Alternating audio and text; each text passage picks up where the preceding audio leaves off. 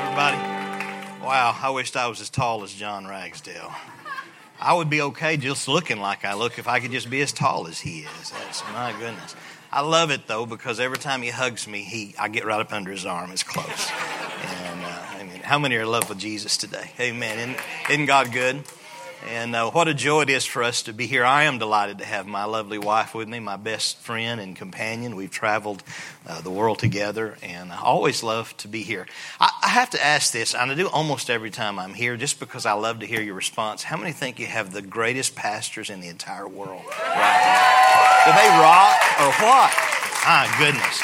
The truth is, when we had that conversation about Nashville, it could have been any city in the United States, and God would have used them mightily. But how many believe that they are in exactly the right place at the right time, doing the right thing? Absolutely.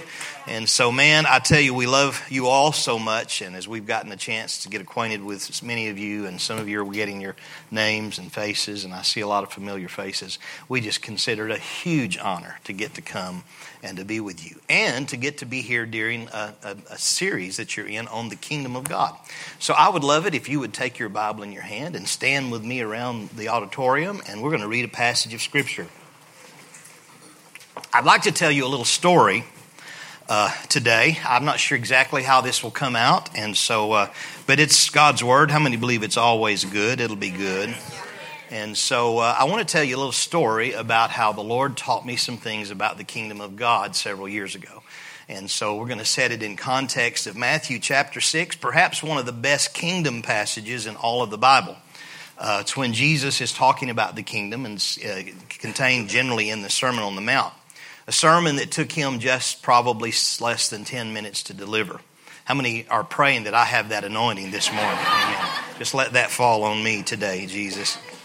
It has been arguably described as the greatest piece of literary work, the greatest composite of complexity of thought that's ever been shared in the annals of human history, generally the Sermon on the Mount. The disciples of Jesus, who some have been the disciples of John, come to him and say, "Teach us to pray." They'd seen him open the eyes of the blind and raise the dead. How many think, I'd like to pray like that? I don't blame them for asking. And they asked him to teach them to pray. And he gives us, of course, the prayer that we're about to look at. The interesting thing is he begins by saying, let me teach you how not to pray. First, he says, don't pray like the heathen who think they have to say a bunch of words for God to hear them. How many are glad for that? Amen. It's like, I'm glad. I love all-night prayer meetings, praise God, but I like to sleep some too. And I think God gets it right. You know, a lot of times we just start repeating stuff anyway, right? After about the first hour, it's like, what else is there to say? We just say it all over again. So I always take that verse and wrap it up. But anyway, then he says, don't pray like the religious who are not really concerned with changing God's mind, but altering men's opinion. Those who stand on the street corners and pray big prayers, and they're not worried about God. They're trying to influence people. He said, when you pray, pray like this. And so we're going to read it. Let's read it together. Therefore, do not be like them, verse 8, for your Father knows the things that you have need before you ask him. In this manner, therefore, pray, our Father in heaven, hallowed be your name. Your kingdom come, your will be done on earth as it is in heaven. Give us this day our daily bread, and forgive us our debts as we forgive our debtors. Do not lead us into temptation, but deliver us from the evil one. Notice, for yours is the kingdom, the power, and the glory forever. Amen. Let's pray together. Father, we thank you for this time that we've gathered around your word. We ask, Lord, that you would open all of our hearts, God. Let it be something powerful that you deposit in us. We declare that our spirits are ripe and ready, that the soil has been plowed by dynamic worship. And Lord, we are ready for the sowing of the incorruptible seed of your word, and we will receive it with gladness. And we will declare that we have been blessed today. In Jesus' mighty name, somebody say amen. High five at least one person. Tell them, get ready for the word of the Lord.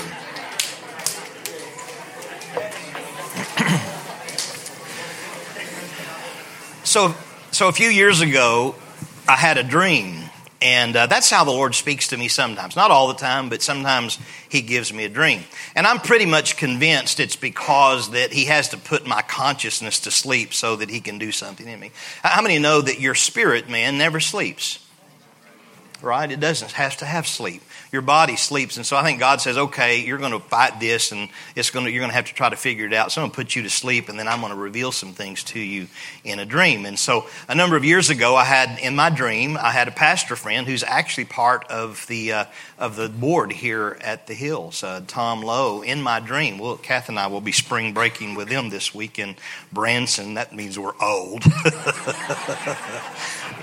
But anyway, what can I say? It just is what it is, And so in my dream, Pastor Tom calls and says, hey, and they pastor a dynamic church in West Monroe, Louisiana. And he said, I'm about to do a series on the kingdom of God and the power of the seed. And I want to bounce some ideas around and tell me what you think. Tell me what you know about the kingdom. This is in my dream. And so I began to talk with him in that dream. And the interesting thing is I began to say things in the dream to him that I'd never heard anybody talk about. I'd never heard anybody teach before. And in the middle of the night when I wake up from the dream, I'd grab my iPad and I wake Kath up by accident because I'm over there in the dark typing. And she said, what are you doing? I said, the Lord just showed me some things about the kingdom that I'd never really thought about. And he revealed it in a dream, and I want to record it before I forget it. And so that's kind of how that went. In the dream, I explained to Pastor Tom, I said, when Jesus said, your kingdom come, your will be done on earth as it is in heaven, it's because God wants to introduce his kingdom into earth. If that was not true, he would not have told us to pray for it. Now, understand the disciples have come to Jesus and said, teach us to pray. And of all the things that Jesus could have told them to pray about, the very first real petition in the prayer is that we should ask God that his kingdom would come to earth and that his will would be done on earth as it's already being done in heaven. And I began to think about what is heaven like? And out of that thought, I thought, well, where is heaven anyway? The galaxy is billions of miles across. Even billions of light years. How far? You ever wondered that? Where is heaven? Where is God? Where is I don't believe, after this dream and in my conversation with him, I don't believe that heaven's a long, long ways away. I believe that heaven is a different frequency. That heaven is a different frequency. You say, well, how do you know that? Well, I don't know where heaven is. I can't explain to you the theological things behind it. But I do know that it's close enough that you can whisper on earth and be heard in heaven. I do know that. I do know that when Jesus was on Mount Transfiguration, that Moses and Elijah appeared just like that, and they didn't have to travel. It takes like 7 minutes for light to arrive on the face of the earth from the sun, right? And if you flew on a jet airliner 500 miles an hour, it would take you 20 years to get from the sun to the surface of the earth. And ever how close or far heaven is, I know that the Moses and Elijah appeared instantaneously. I believe it was just a different frequency, that there was a tuning of that frequency. And the truth is, a lot of our experience in the kingdom of God is like that. It's about tuning into the frequency of heaven. It's like getting tuned in. There are all kinds of radio waves that are moving through this building. You can't see them, but it doesn't mean they're not there. It just means that you are not tuned into that frequency. And I do believe that there are certain limits to our ability to tune in. How many know that when we die, what happens is we are fine-tuned to the frequency of heaven if you're a believer. And you let the corruptible be laid aside and the incorruptible takes over. And mortality is swallowed up in immortality. Can I get an amen? So I want you to understand when we're talking about the kingdom of God, we're not talking about this far off kind of never land fairy tale cosmic Disneyland where people are floating around and playing harps and all that. So they may be doing that. I don't know. Maybe they're playing drums. I don't know. I'm pretty sure I'm in Nashville. I'm pretty sure there's a banjo and a fiddle. I'll believe that. But anyway, I don't believe it's that way. I believe that we are tuning into a frequency that God has designed. And I don't have time to build that all, construct that all for you, because I know that John said that God is light and in him is no darkness at all. And so John, at the end of his life, with all the theological things that he had acquired and all the accoutrements of understanding that he had acquired throughout those years, essentially distilled this in one of his epistles when he said, for this is the message that we have received from him and that we declare to you, that God is light and in him is no darkness at all. So light has a frequency. Can I get an amen? So I don't think I'm too far off in a ride talking about that. But the kingdom is about the will of God. This is how I defined heaven. Not so much pearly gates and golden streets, though I do believe, just for the record, I do believe in a literal heaven with pearly gates and golden streets. And a literal hell for that matter. Forgive me if you disagree. It's up to you, but just indulge me. So I do believe that. But I do believe it's more than that. I do believe, I don't want to limit heaven simply to a place they pave the streets with gold and where there's a celestial sea and any of the things in our imagination that we would define as heavenly. I believe that heaven is a place where the will of God goes forth without resistance. So when we're talking about the kingdom of God, we cannot do it without understanding that the foundation of the kingdom of God is it's a place where the will of God is done without resistance. So the more you are synchronized to the frequency of the will of God, the more you can experience the kingdom of God in your life. You want to experience the kingdom of God in your marriage, then synchronize your marriage to the frequency of heaven. About relationships, and you will begin to experience. Jesus said it this way. He said, hey, you want me to teach you to pray? Let me tell you what you ought to be praying for. Ask God that He would send the kingdom from heaven as it's being done in heaven to earth. You be a conduit of that. You be a purveyor of that. You be a vehicle of that. Make yourself an agent of change and an instrument of demonstrating the power of the kingdom of God by doing the will of God.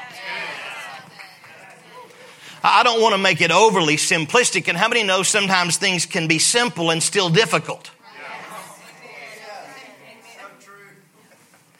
And so I'm not suggesting to you that it is not difficult. I'm just saying it's simple. It's not that complicated. You don't need a magic decoder ring and a thesaurus to figure it out. All you got to do is learn to get yourself out of the way and find the will of God and do the will of God.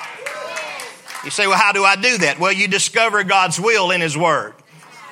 I mean, you think, well, I thought he was going to say I needed a class in the prophetic. Well, you might need a class in the prophetic, but prophecy as it comes through a human element is always going to be subordinate to the power of God's Word. This is the greatest prophetic oracle that's ever been given in the history of mankind. It is the revealed Word of God. It is the power of God breathed on paper through holy apostles of old as the anointing of the Holy Spirit came on them and they spoke the Word. This is the will of God for your life. You want to know God's will for your life? Discover His Word. Wow, okay, so that's my introduction. So Jesus seems to equate the coming of the kingdom with the will of God. In my dream, I told Pastor Tom, I said that the kingdom of heaven is defined by the will of God. The expression of the coming of the kingdom is when the sons and daughters of God begin to practice heaven on earth. When they begin to think about that, when they begin to practice heaven on earth, then it becomes an entrance for the kingdom of heaven and the kingdom of God into their situations and into their life. And this is demonstrated, if I may say this about Jesus, it's demonstrated in the life of Jesus. And I don't want to be disrespectful in any way, but Jesus was kind of obsessed with the will of God. Can I say obsessed with Jesus? It's like Jesus was obsessed. He had this thing. He had this issue. He was constantly being compelled to do the will of God. What did he say? In Matthew chapter 7, verse 21, he says, "Not everyone who says to me, 'Lord, Lord,' will enter the kingdom of heaven, but he who does the will of my Father in heaven." In Matthew chapter 12, verse 50, he says, "Whoever does the will of my Father is my brother and my sister and my mother." And we could talk about the citizenry of the kingdom, and there they are defined by the will of God. In John chapter 4, verse 34, Jesus says, "My food is to do the will of him who sent me and finish his work." Jesus was obsessed with the will of God. He wasn't obsessed with growing churches. As a matter of fact, I heard T.D. Jakes say this week, and I think it's brilliant. It's absolutely true. He said a lot of what we do as church, we'd have to teach Jesus.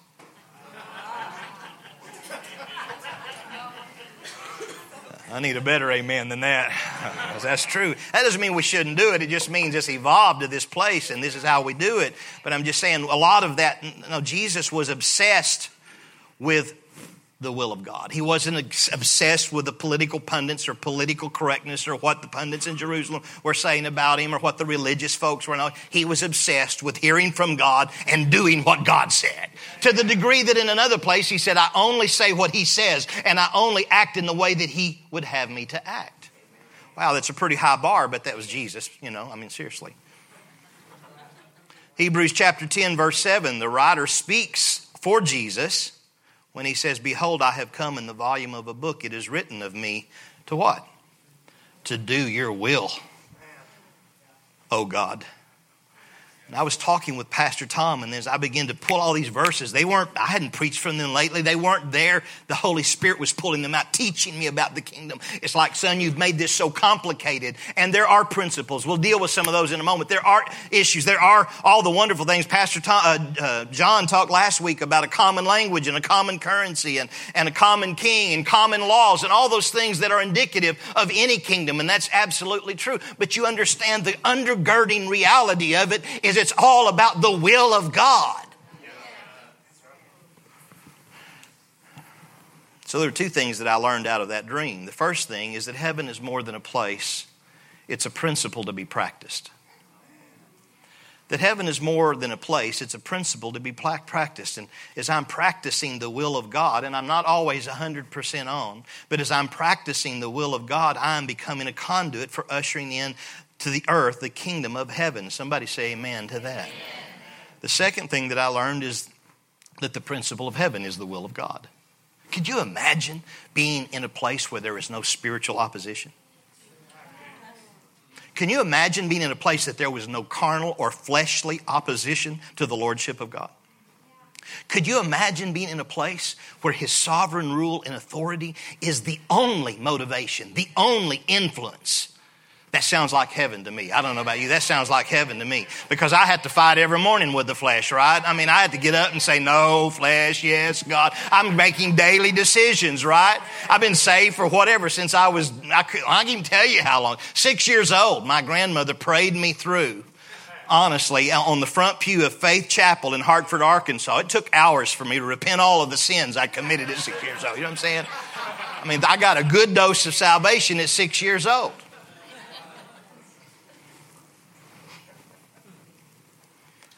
Since that night, my constant prayer has been changed to, Lord, I've come to do your will and finish the work you sent me to do.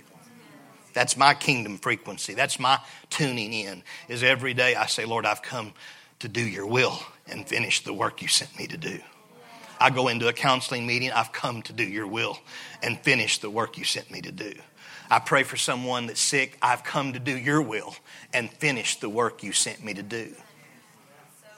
I don't mean to oversimplify it. I don't mean to blow your theological bubbles. It's got to be more complicated. But I think that if the body of Christ would simply arise and say, we have come to do your will and finish the work you sent us to do. How would it change conflict in church, right? Can you imagine going into a meeting with the pastor or one of the elders or one of the leaders saying, well, we're about to leave, we're mad. Could you imagine expressing a high level of discontent and anger? But if you stopped before you went to that meeting and said, Lord, I have come to do your will and finish the work you sent me to do. How would it morph our attitudes? How would it morph what we do? How would it change our worship? How would it change our service? How would it change everything we do if we could simply lay ourselves aside and say, God, I have one focused purpose, that is to do your will and finish the work you sent me to do.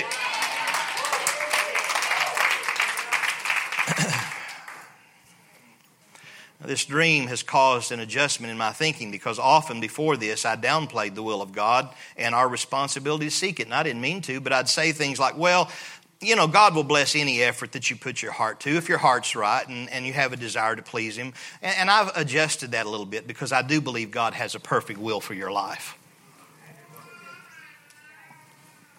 How many, that's a little comforting to you to know that God's not just kind of taking it anyway. It's like, God don't really care. It's like, yeah, whatever. No, God, it matters to God what you do. How you serve, where there is a place for you. God, there is a skill set and a gift mix that God has a plan for your life. There is a mixture God has predisposed. Your DNA, everything, your environmental training, all of that is part of what God has designed. And there is a place. You are to fit in a puzzle. There is a reason you're as twisted as you are.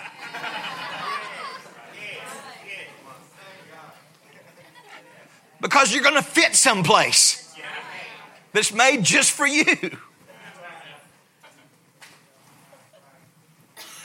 Oh, I'm butchering my sermon, y'all, but it's okay.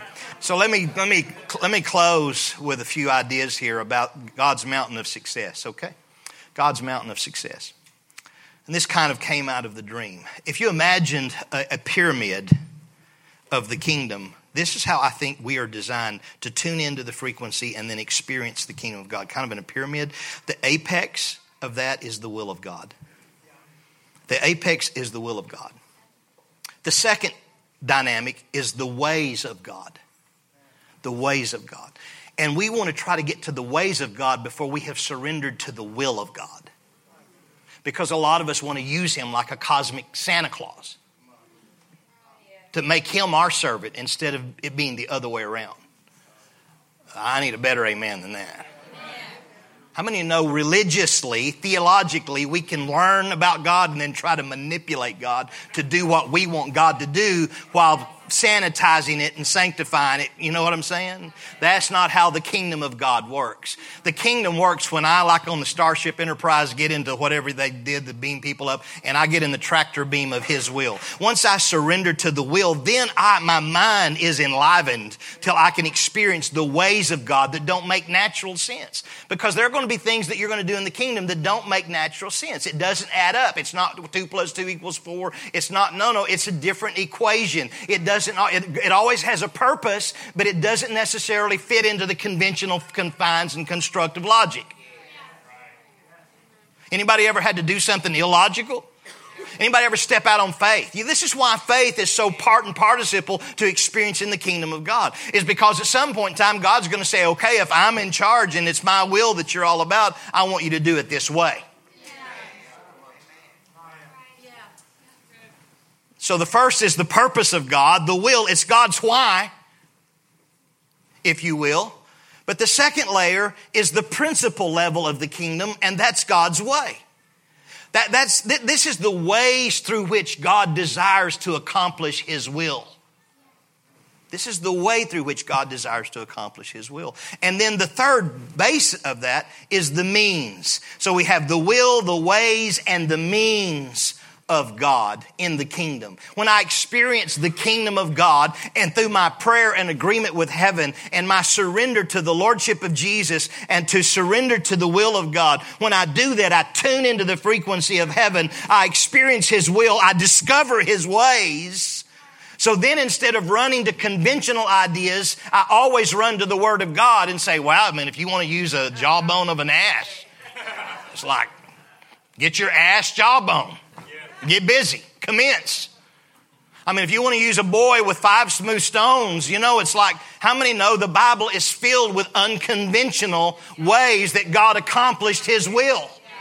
And the people who were part of that weren't great superhuman heroes. They were just people that figured out that God had a will. And if they found God's will, they could discover a way that they hadn't seen. There are situations that you're facing right now that you're trying to figure it out naturally, but there is a way. There is a corridor. There is a secret chamber that will open up to you when you surrender completely to the will of God and not the will of other people's opinions or your own personal preferences.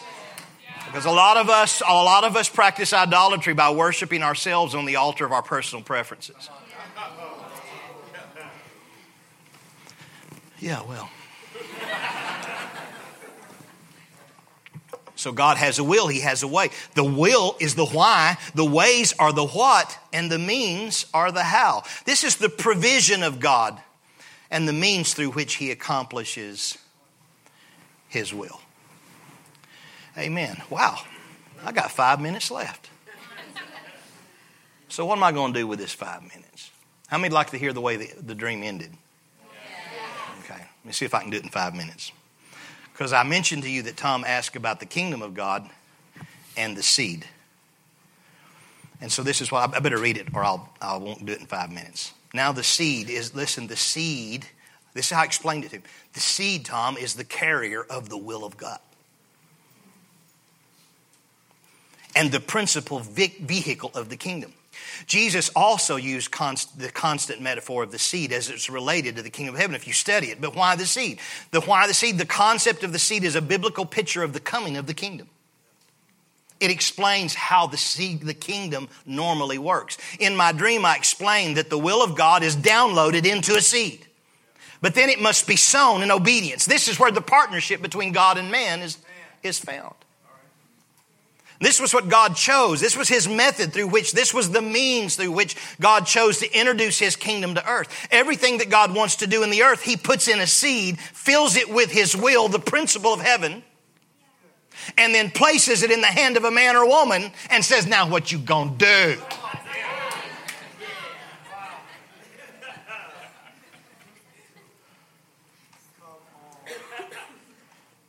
And then places in the hand of a man and a woman to be planted in the time and location where he wants it to grow. Man's role is to be a steward of God's will in the form of a seed.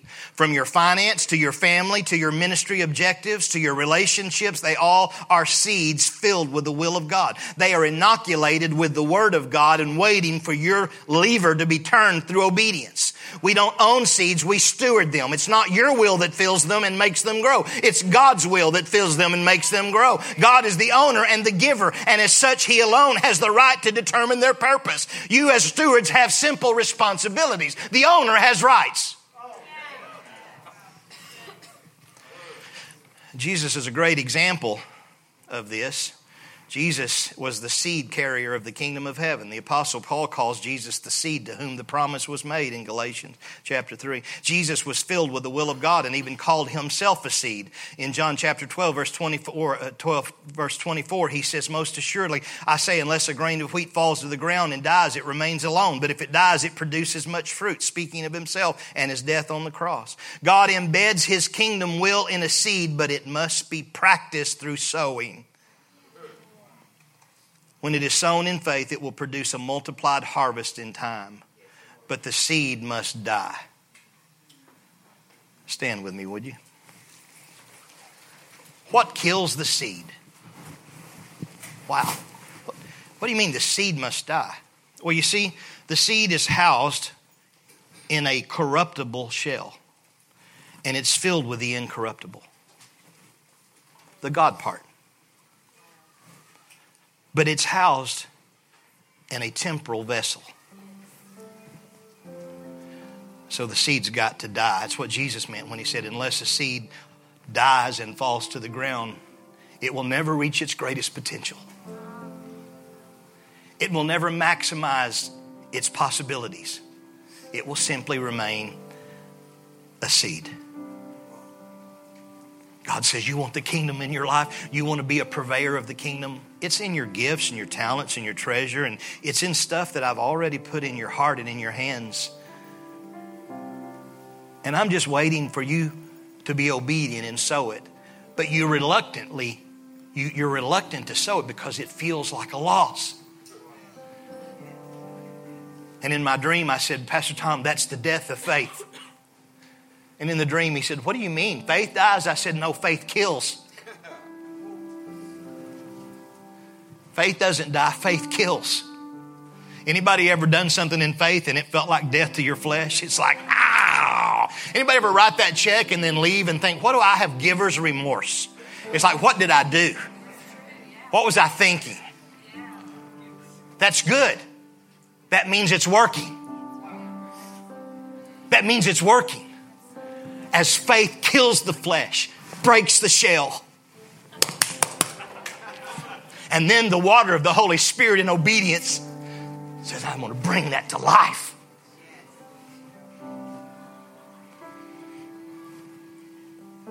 The corruptible container must surrender to the incorruptible contents. When it does, it releases the incorruptible will inside. And faith is the medium through which God says, I'm going to kill the flesh so that the life in you can live and reach its greatest potential. So you may be here in this room today and you may be feeling like, wow, the season I'm in right now feels like death. That's a good thing. That's a good moment because it just means as long as you're standing that shell's being broken off of you. layer by layer, layer by layer. And what's inside of you really is about to take root. And your potential is going to be so much greater than you could have ever imagined. Who wants to be a pocket of potential all of your life? But to get to your possibilities, you have to endure a moment of brokenness. This is how the kingdom works. Let me pray with you. If you're here today and you'd say, Brother Brassfield, I've never really even reached out to Jesus and made him Lord of my life. I've heard you talk about this, and I hear you talk about the kingdom and tuning in. I've never tuned into the frequency of heaven. Not much less through my obedience, but even with my decision to serve Jesus. Would you just raise your hand if you're here in this room anywhere? Anyone in this room? If you're here and you'd say today, Brother Brassfield, that's the season I'm in. Pray for me that the grace of God. Is that making sense why faith and grace and all that has to work together? Because to endure the death of faith and wait for the product of His purpose, you need great grace on your life. And I'm going through things right now that I need God's grace. But I believe there's some things in me that God wants to release. Would you raise your hand?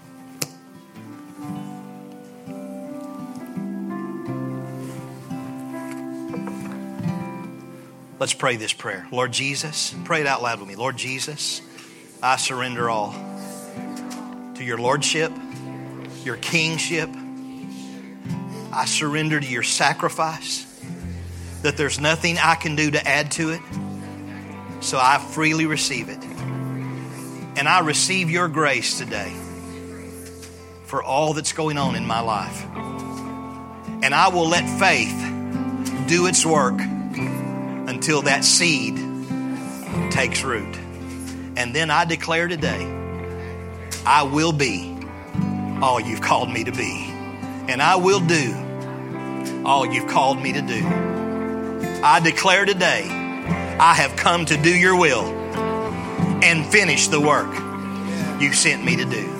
In Jesus' name, amen. Give him a shout of praise this morning.